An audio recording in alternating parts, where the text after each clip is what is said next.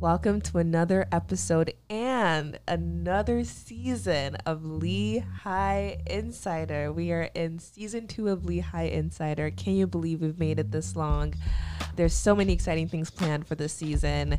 So I'm so happy that you decided to join us again, and I hope you will continue down the line. But for today's episode, I am joined by the most special guest. A big celebrity is with us today. I am sitting down with President Helble to talk about his experience with being president, ask him some questions about Lehigh policy and plans for the future. It's a great episode. Every single question you've ever had is answered in this episode. So I hope you enjoy it, and I'll talk to you again at the end. Here's President Helble. What an honor to be sitting across from the king of the Lehigh Kingdom, President Helble. Woo! It's great to see you, Benor. I hardly think of myself as the king of the kingdom, but it's great to be here with you. If we had to have a king of the kingdom, it would be you. Okay. Fair point. Yes. So welcome to the show, President Helble. It's a pleasure to be here, Benor. Well, I have a million questions for you. Okay. And time goes really quickly, so I'm just going to get into it. So, before Lehigh, you're a Lehigh alum. That is correct. So I'm going to ask you a very boring, basic question that I know you've been asked a million times. How has Lehigh changed since you attended it back in 1982 you graduated? Yes, that's such a long time ago. But it is a question I'm asked often. You're absolutely right on that. But it's not a question I get tired of answering because I think it's just a beautiful combination of things that have remained unchanged in really important ways, and then dynamic and positive change in so many others. So what do I mean by that? Well, the physical beauty of the campus hasn't changed. And in fact, I will tell you in many ways it's been enhanced. It was beautiful then, and it truly is now, and it feels very collegiate and academic and scholarly to me. And I love the fact that that hasn't changed. Other thing that hasn't changed that I think is even more important than the physical beauty of the campus is the relationship between the faculty and the staff and the students. But what's changed? The composition of the student body has changed in such a dramatic and exciting way. The campus was pretty homogeneous when I was a student on all possible dimensions. There were not many students of color, there were not many international students, and there were not many women. So positive change in the student community that I think is really exciting. New academic programs that didn't exist when I was a student, expansion of research, addition of mountaintop campus, development, all those things are great, and a much, much better relationship with the city of Bethlehem, particularly South Bethlehem. So nothing's changed for the worse then, all for the better? Nothing's changed for the worse. It's more expensive than it was, so I think access and affordability is one of the single biggest issues facing higher education, and we've really aggressively worked to raise money for financial aid. It's an area we ask our alumni and friends to help us with if we want to continue to support a socioeconomically diverse student community, and I think that is essential for colleges and universities in this country.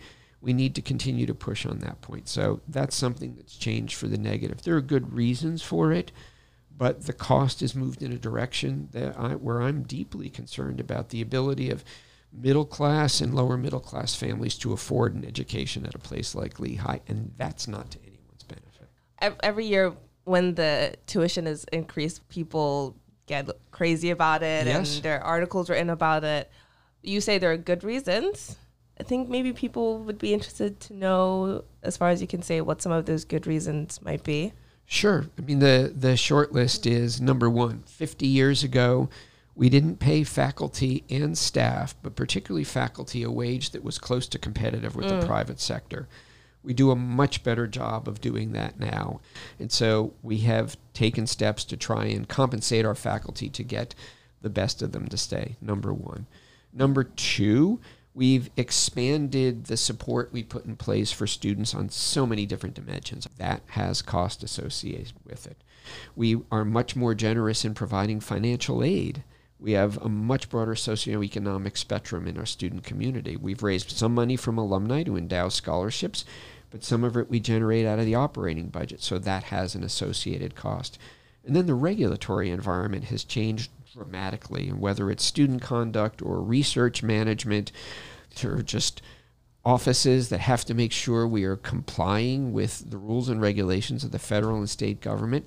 I don't think any of that is a bad thing, but that adds cost. So that's the challenge. Those are the drivers. Yeah, and it's very constant too every year. Like, do you think there's a sort of end goal where Lehigh might not need any more money, or are we potentially going to keep seeing increases up until forever? I would love to say that there'll be a point where we won't see tuition increases, but I think the reality is for the foreseeable future, that's going to continue to happen. I mean, look at some of the bills that we have to pay. Cost of food go up every year. Cost of energy go up every year. Cost of health care for our employees go up every year. Cost of health care for our students goes up every year. And so where does that revenue come from?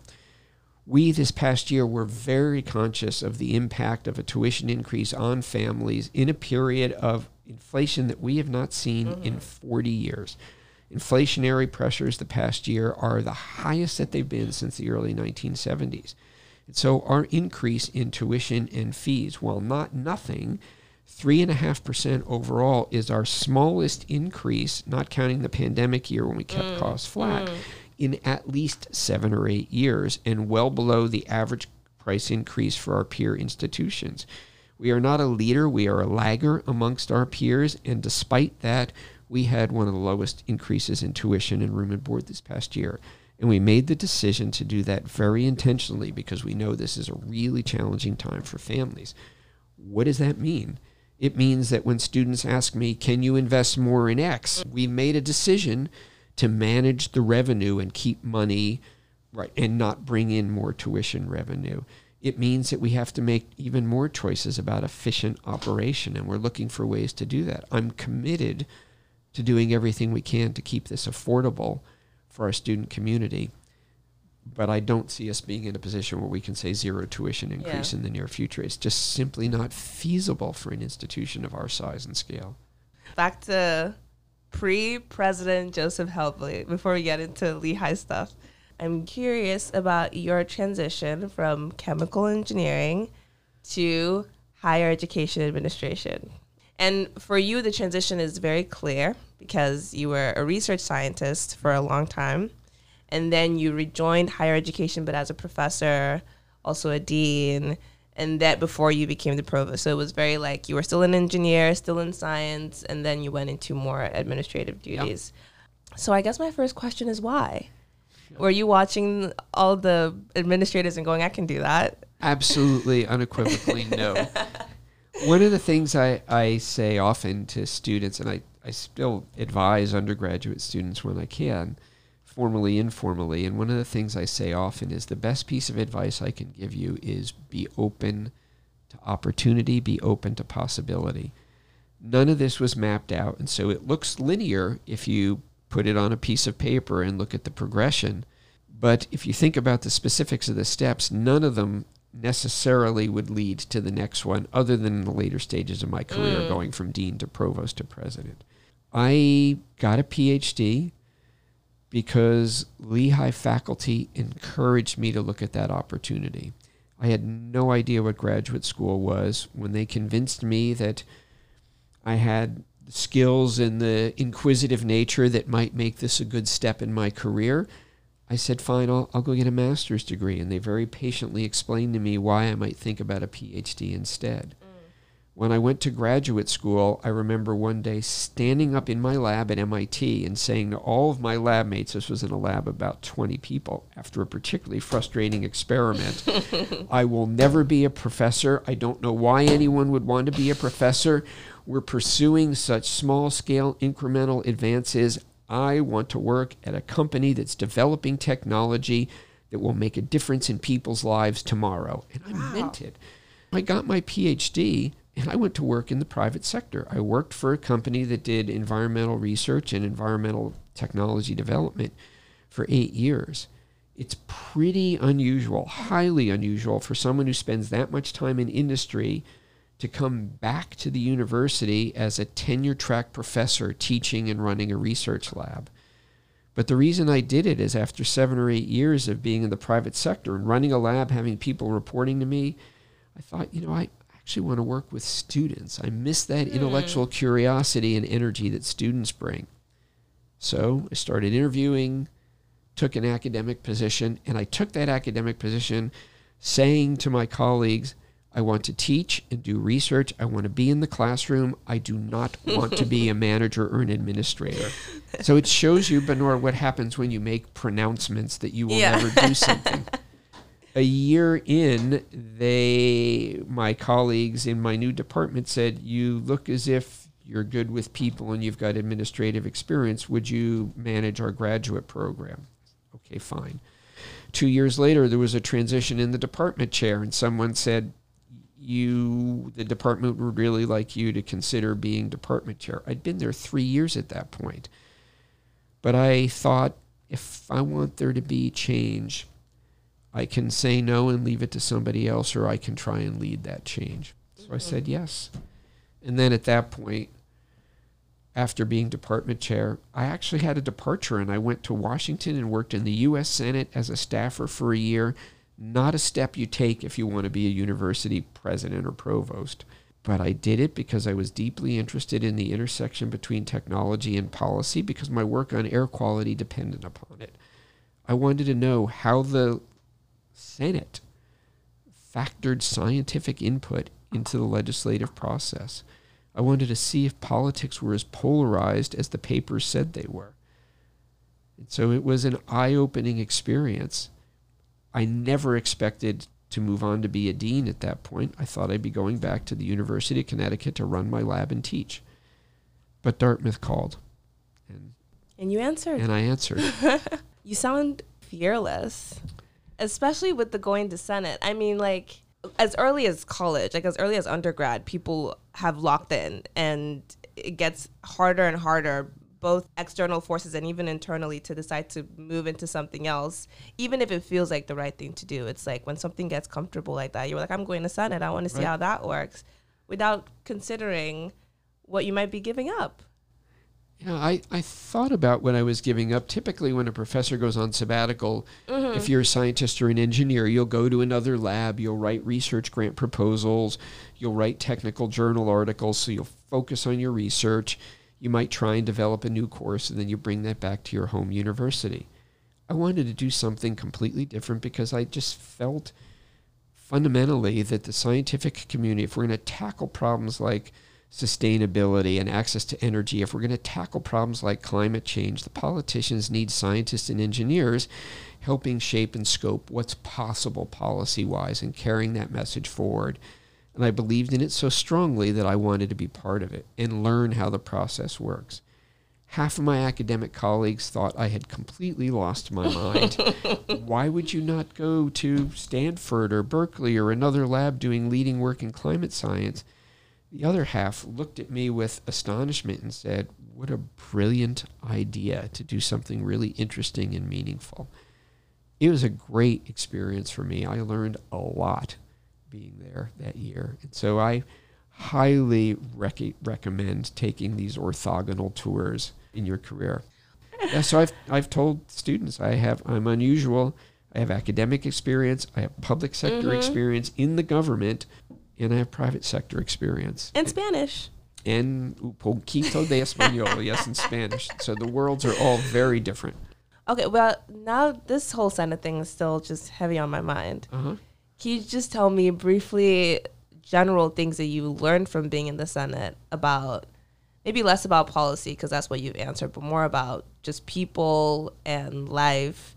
Does you think anything you learned from there, I imagine it does carry you into new positions and now in an administrative position? That's a really insightful question, Benor, and the answer is absolutely yes. One of the things I worked on Joe Lieberman's staff. I watched John McCain operate. There was a young Democratic senator from Illinois, Barack Obama, who had the office right next door, who was elected in the year that I was there, and he was on the Energy and Commerce Committee at the same time that Joe Lieberman was on the committee. Hillary Clinton was on that committee. And I got to watch politicians who were very skilled, rhetorically different communicators, but very skilled, state their principles, stick to their principles, and not adjust their message when the audience changed. And that was really a lesson that was hammered home for me, that I used to think they were lazy, and then I realized how important it was to be consistent in what you say, because if I say one thing to you today and a different version of that to a different audience tomorrow, people are going to think that you're disingenuous and inconsistent. And that was a really clear lesson, and that's something I think about all the time in my role as a communicator, as a dean, as a provost, and as a president. That's hard, though. I mean, part of being a politician, what do I know about being a politician? My guess is your people should like you. And when you're talking to different groups and, you know, something might not really land well with one group and they're not going to receive it well, but you have to keep that consistent message and not change what you're saying depending on the audience. Yeah, that's hard. You can express it differently, but it has to be the same message. And in my view is that fundamentally people respect honesty. And so they may not like you. I mean, do I want people to like the job I'm doing and engage with me personally? Absolutely, no question. But what I mostly want them to believe, even more important, is that I have the best long-term interests of this university and this community in mind. Resources are limited. Differences of opinion will exist. Decisions need to be made. And you may not like the decision that I'm making or what I'm saying, but I want you to trust that I did it with the best interests of this university in mind and applied my best judgment and my experience in that judgment to make that decision. And so I will try to say to people who will ask a question, I understand why you're asking that. I know what you would like me to say, but unfortunately, I can't do that. And here's why I think the decision is going to be different. I always say I'm open to more input. I am. I'm always open to being convinced otherwise if there's a cogent argument, but I also don't want to be misleading and suggest I'm considering something if I've decided that's not a direction this university can move. That's a fine line to walk, but I think the community deserves that. It's how I want to be treated. Okay. President Helble. Let's get into the president stuff. We'll ease in. Okay. There was a global search for a new president. Why you? What qualities about yourself do you think make you a good president? Is that easing in? Maybe no. It's not easing in. I mean, and honestly, I could deflect the question and say, well, you'd have to ask the members of the search committee. But I know this university, and I think leadership requires someone who is a good communicator, someone who, when I say good communicator, is absolutely a thoughtful and deliberate and intentional and reflective listener. I think it is incumbent upon every university leader to really make sure they are hearing many voices in their community. You can't agree with every voice, but getting that input and synthesizing it and making sure those communities know they're being heard, I think that's hugely important. And it's something that's important to me, so it felt to me as if there was a good match between what Lehigh needed and my approach to higher ed administration. Right? And then it's a homecoming, and there's something special about being an alumnus. So let's talk about the work you do as a president, which, first of all, to be honest with you, I'm not 100% sure I know what exactly it is you do. I don't know if it's like a Queen of England situation where you're just the face of the school, but someone else is doing all the policy making, or if you're just coming up with ideas. How much power do you have? Because there's so many other administrative positions. Like, what do you do? It's a really insightful question, right? So the provost is the chief operating officer, and I say this having been a provost. And so what does that mean? It means the provost makes final decisions about budget and budget allocation. And the provost oversees the academic deans, the allocation of resources to the schools, and the processes that approve new academic programs and grant tenure. And so that is a lot of operational responsibility.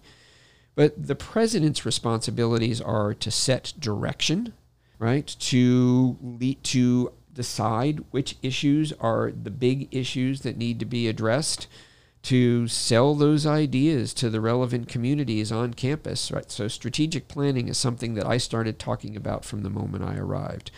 The provost and the vice president for strategic projects and initiatives, Christine Cook, will lead the process.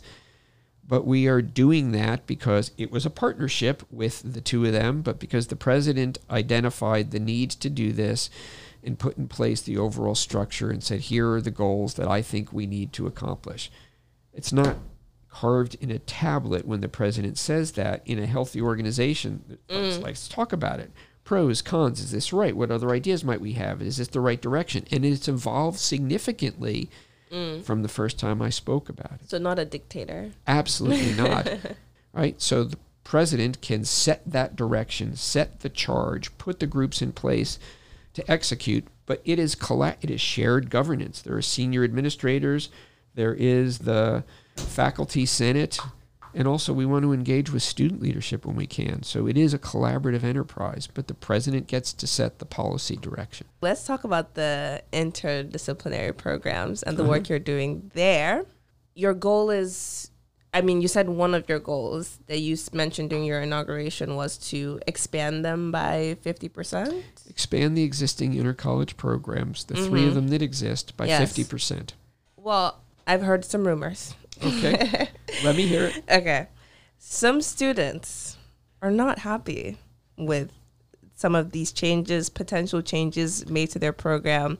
Some may say that, its small size and inaccessibility is part of what makes it special.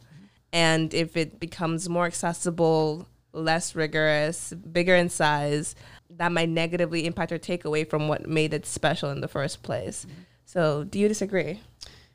I understand the concern, and I've heard it, and I'll acknowledge it, but I view it differently. I think, first, if we look at the numbers, taking a program from 40 students, say, in a cohort, to 60 students is not going from 40 students to 400 or 4,000 students.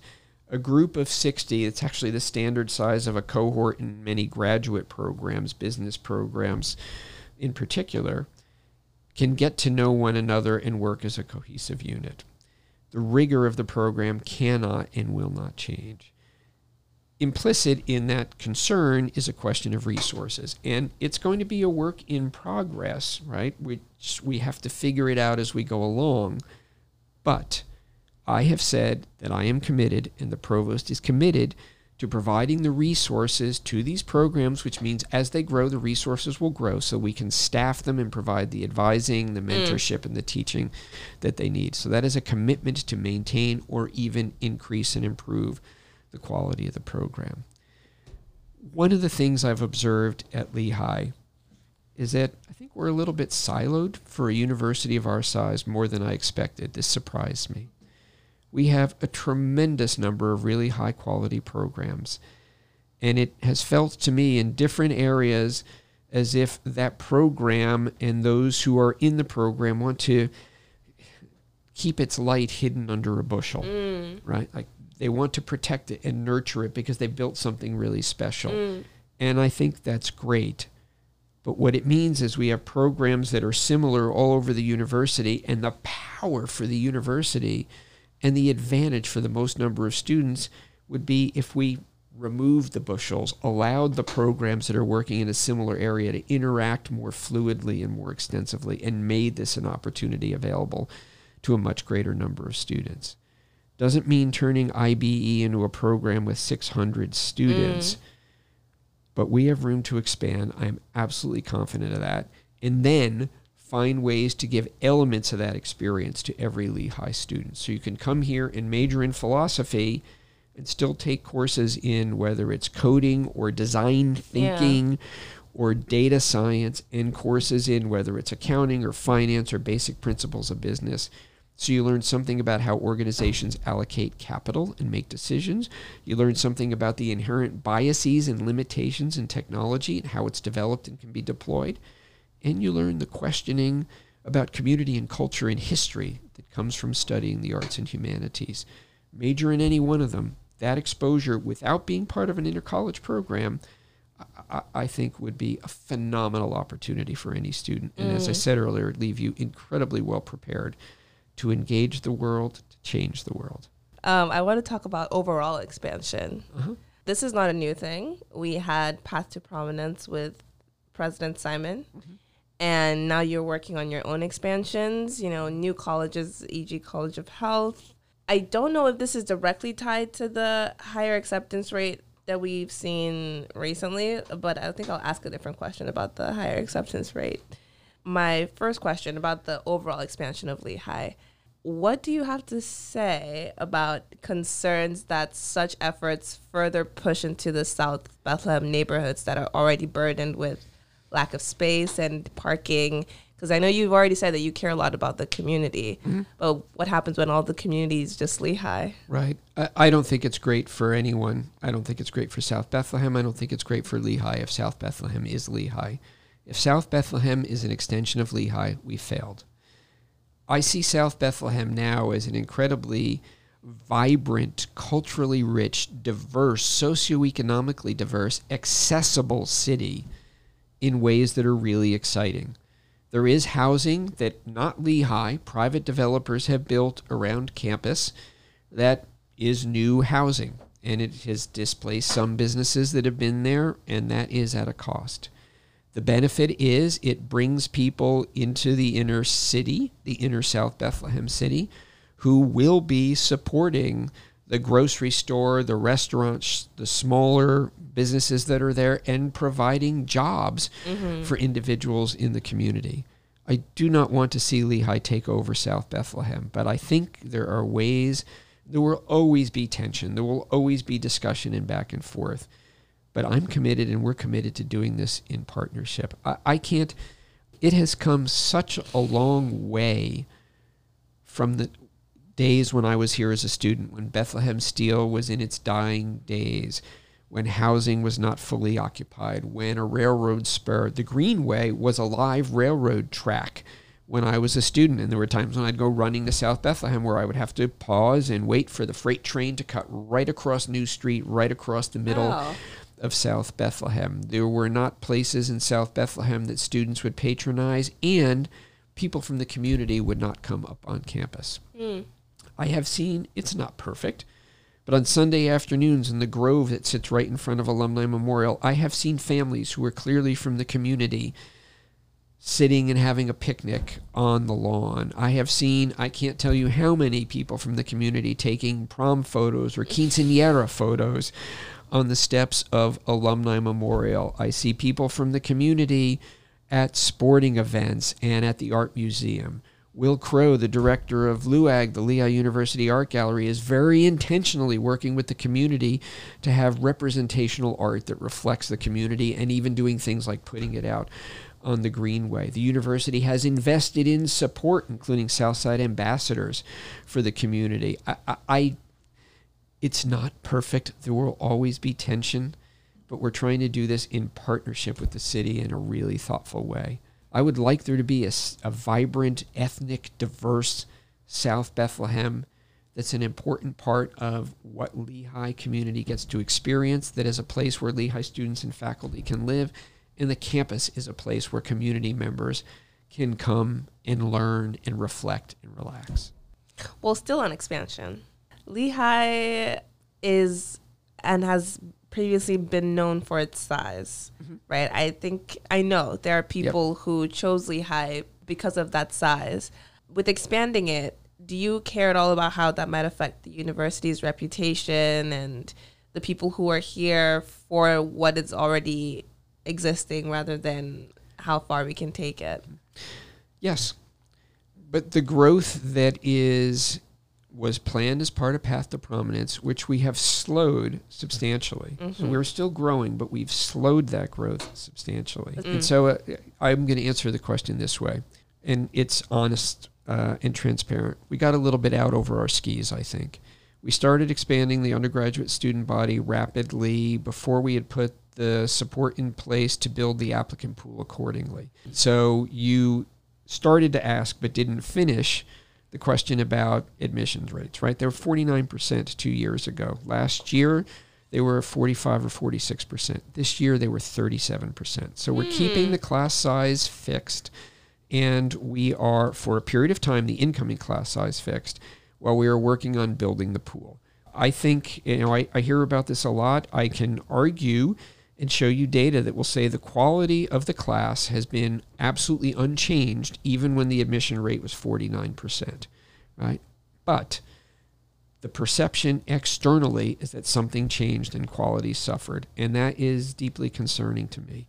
So we are moving in a direction that is restoring our admit rate to where it has been historically, high 20s to low 30s. It's not an absolute goal to get there, but I think it's going to happen naturally if we build the applicant pool that's of a sufficient size to support the student body we want it to grow to. Right? And so that's how we're thinking about that. So this year's incoming class of 2026, is the same as the size of the incoming class of 2025. The class of 2027 incoming next year will likely also be the same size, and then we will reevaluate. I still think we will ultimately get to about 6,000 undergraduate students, which was the goal, but it's not going to happen in 2 years. It might be more like 6 or 7 years, and that will give us the time to build the infrastructure on all levels to support it.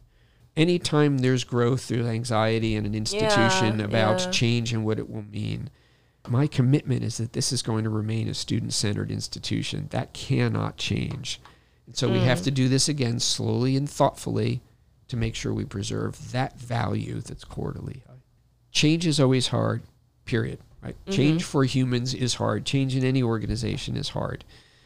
If we do it at the right pace, we can adjust as we go along. And the campus will hear me saying over and over again, our values are not changing. Our commitment to the individual student and the individual employee in that experience is not changing. There'll be bumps along the road, and when problems arise, you should let us know, and we will address them. But we're going to get there, and my commitment is the experience will be even richer and even better with a larger and more vibrant community. I heard or saw somewhere that Lehigh has seen a drop in rankings. So Lehigh is ranked in the high 40s by U.S. News and World Report, and that's higher than it was 2 decades ago. I'm aware of it, but I'm also going to tell you honestly. Aware of a drop? Aware that it's gone from being in the 30s a few decades ago, high 30s, right, to 48 or 49 this past year. So I'm aware of that, and it's been at that level, high 40s, for several years. But I refuse to make decisions that are chasing the rankings. I want us to make decisions that speak to the education and research opportunity that our students need. I want us to invest in points of distinction and do what we think is right. And over time, I am confident that the ratings will recognize what it is that we're doing, but it may not be till well beyond my tenure as president. U.S. News and World Report is what everyone focuses on, but the immediate response I have when people have asked me that question is, I acknowledge that and the challenge. I'm not shying away from it. But have you seen the Georgetown Center for Education and the Workforce study of 4,500 post-secondary institutions that they released in February of this year? They looked at 4,500 colleges, universities, and second trade schools, community colleges, the whole range in this country for return on investment at 10, 15, 20, 25, 30, and 40-year periods. Right, 4,500. Lehigh ranked 20-year ROI 21st in the country, 21. And they had an interesting measure, percent of graduates who out-earn a high school graduate. And it's a strange number, but it's meant to address directly the question, is college worth it? Yeah. Is there a financial payoff, or should I just get a job right out of high school? Lehigh ranked 9th nationally, 9th. So U.S. News and World Report is a reputation measure where you've got presidents and provosts who are looking at their notion of the university and the research impact it has based on things that they knew 30 or 40 years ago when they were graduate students and have no way of really knowing what's happening on this or any other campus on a day-to-day basis. The Georgetown study has data, objective numerical data. I think 9th out of 4,500 is something we should be proud of and celebrating. Last question about expansion, I think. I want to know how these expansion efforts tie into, you've kind of answered this, tie into diversity efforts, but specifically, because I saw an interview you did with the Brown and White last May where you were asked about your plans to put tangible action behind Lehigh's commitments to increase diversity and inclusion on campus, if you remember that. And you said, well, which I understand because it was May and you didn't start until August, but your response was basically that you need to first walk the campus, talk to the community, figure out what is currently going on. And you've done a lot of walking and talking, I can see. Right. So what now? what's the tangible answer? The bigger we get, the more communities we reach out to recruit students, the more opportunity we have to truly build a diverse community and support a diverse community. I think that's essential. And I also think, I'll come back to what I said earlier, it is incumbent upon me and the leadership to be talking about community and these principles of community all the time, and our aspiration of being a community that supports and engages absolutely every individual. Last question about President Helble. What are some challenges you face within the position, or things you don't enjoy as much? You love it all. I love it all. No, you can't say that. I can't say that. I love it all. I enjoy learning about the university. I enjoy the conversations. I enjoy trying to get a better sense of where the challenges lie and taking steps to address them. What do I like less? I mean, there are a lot of meetings in my role, and I'm an engineer, I'm a data guy, I'm a runner, I'm a doer. And so many times I would rather be out working on a solution than talking about the path to get there. But the meetings are essential. What do I not like? I will be honest and say that this was true when I was provost, particularly in the COVID era. It's true as president. There are people who are unhappy with decisions that the university makes, and I don't mind those decisions being expressed, but sometimes they are scathing and personal, and even hateful, and no one likes being the recipient of that. I mean, it is what it is. It's unfortunate. I would like this to be the kind of community where that doesn't happen. Between one another, among the student community, students, faculty, staff, administration, right? To recognize at the end of the day, we may have differences of opinion, but we have a shared objective and shared goals. Well, enough about President Helble. Let's talk about Joe. Okay. There is nothing interesting there. So, first of all, I have to talk about, obviously, your running, because you've been a runner for a very long time. And I don't know, just talk about anything about running. I feel like runners always have some sort of deep connection to running, and it's a very spiritual experience that has changed your life or something. What is it about for you? Yes, you said it well. I think for me it was, I love sports, and when I was in high school, I was on the basketball team for a year and found that my friends and classmates were all growing and I was not. So I'm not a height that's particularly well suited to being a basketball player. And I also found that the thing I liked that I did better than everybody else were the drills where you were sprinting to the quarter line, to the mid-court line, three-quarter, and then to the opposite baseline. So I liked the running part. So my father had been saying, he was a very quiet person, a man of few words, but he'd say, why don't you join the track team? Why don't you join the track team? Why don't you join? So I did. And once I started down that path, and once I found that I was actually fast and capable of winning races and moving at a pace that I never thought was possible, it really became enjoyable as a competitive pursuit.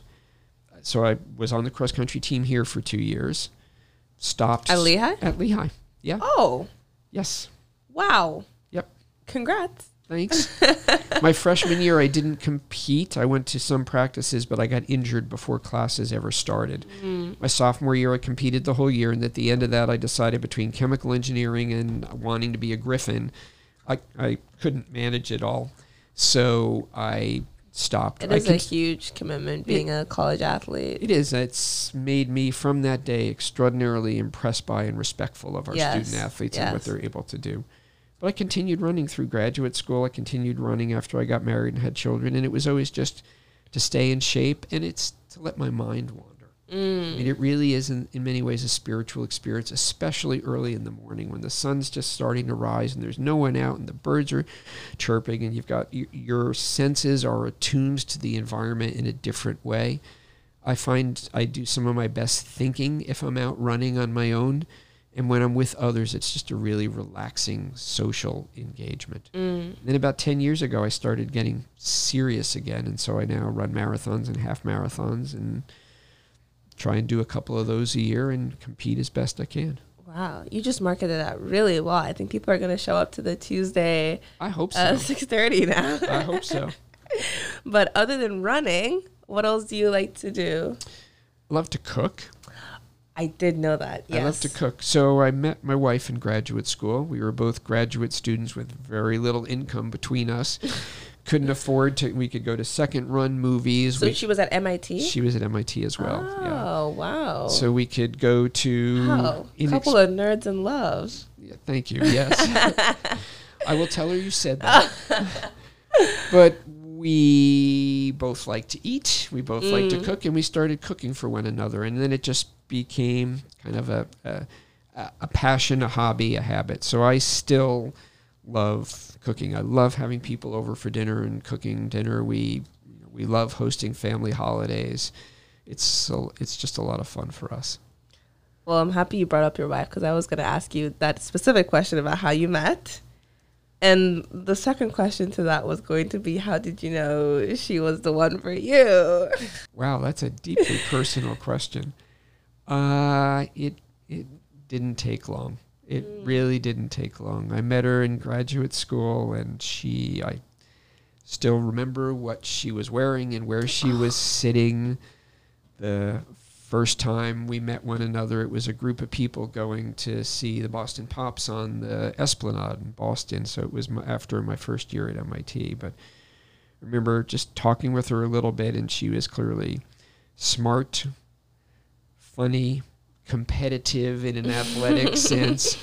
And then I got to meet her family, and it felt like being with my own family in terms of how they interacted with one another. It felt like home, and it happened pretty quickly. Oh, that is so special. I'm trying to really get it as much in now, because I know you don't want to talk about your family. Last question about your family. Okay. While I have you.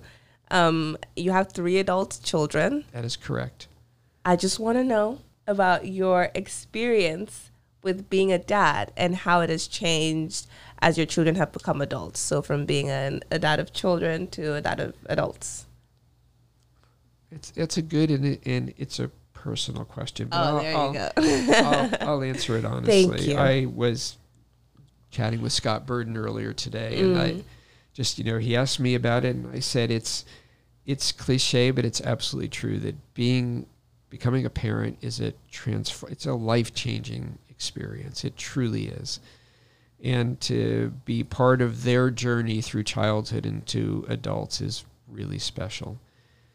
To be able to interact with them now as peers is the wrong word, but as fully formed adults who are pursuing their own lives and their own careers and have their own interests, so we can have conversations about the state of the world as right on an equal intellectual level. They are thoughtful and well read and have perspectives that don't always agree with mine or my wife, and I truly love that.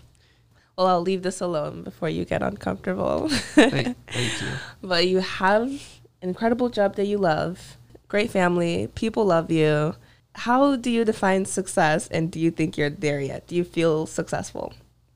Absolutely not. No. Absolutely not. Here, I have aspirations and ambitions for this university in terms of community, in terms of our academic program, in terms of our engagement with the city of South Bethlehem. I think it's a great place, and it could be a really special place. If we get there, even though there will always be work to do, then I'll consider myself successful. For my last question, I just want you to speak directly to our listeners. Leave them a message. What do you have to say as King of Lehigh to all your subjects? I told you I don't really like that framing, but thank you. I think so. Number one, I'm going to say something about intellectual engagement. I think I would truly encourage everyone, and this is students, but faculty and staff, to engage deeply as you can across difference.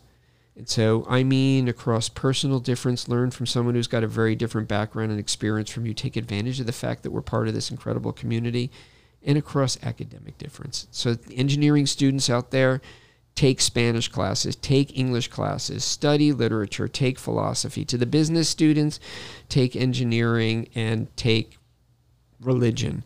And to the religion students, think about learning to code, take a class in design thinking, understand basic business principles. That kind of exposure that really pushes you outside your comfort zone, I promise you, will be hugely beneficial and even life-altering. And the second thing I would say is always be mindful of this community. Right? We are one. We often think about being different communities within this community. We are one Lehigh community. At the end of the day, after you graduate, when you're walking through an airport with a Lehigh cap or a Lehigh t-shirt, and you run into another person doing the same, you're not going to think about whether they were in my Greek organization or on my athletic team or in my major or in my club or in my living group. You immediately have that bond, that connection, and that shared experience. Try and not only hold on to that, but act on that when you're here as students, because this is a wonderful chance you have to learn from so many different people. Take advantage of it. Wow. That's a beautiful ending to what has been a beautiful conversation. I've had you for an hour longer than we planned. Hope that's okay with you. It's too late now, right? But I've really enjoyed the conversation, Benora. Yeah. You ask great questions. And maybe if I get to ask the last question, tell me what your aspirations are for Lehigh. What would you like to see this campus be a decade from now when you come back for your 10th reunion? Well, I think both of us have pretty similar ideas when it comes to that, because I am also committed and caring about the community itself.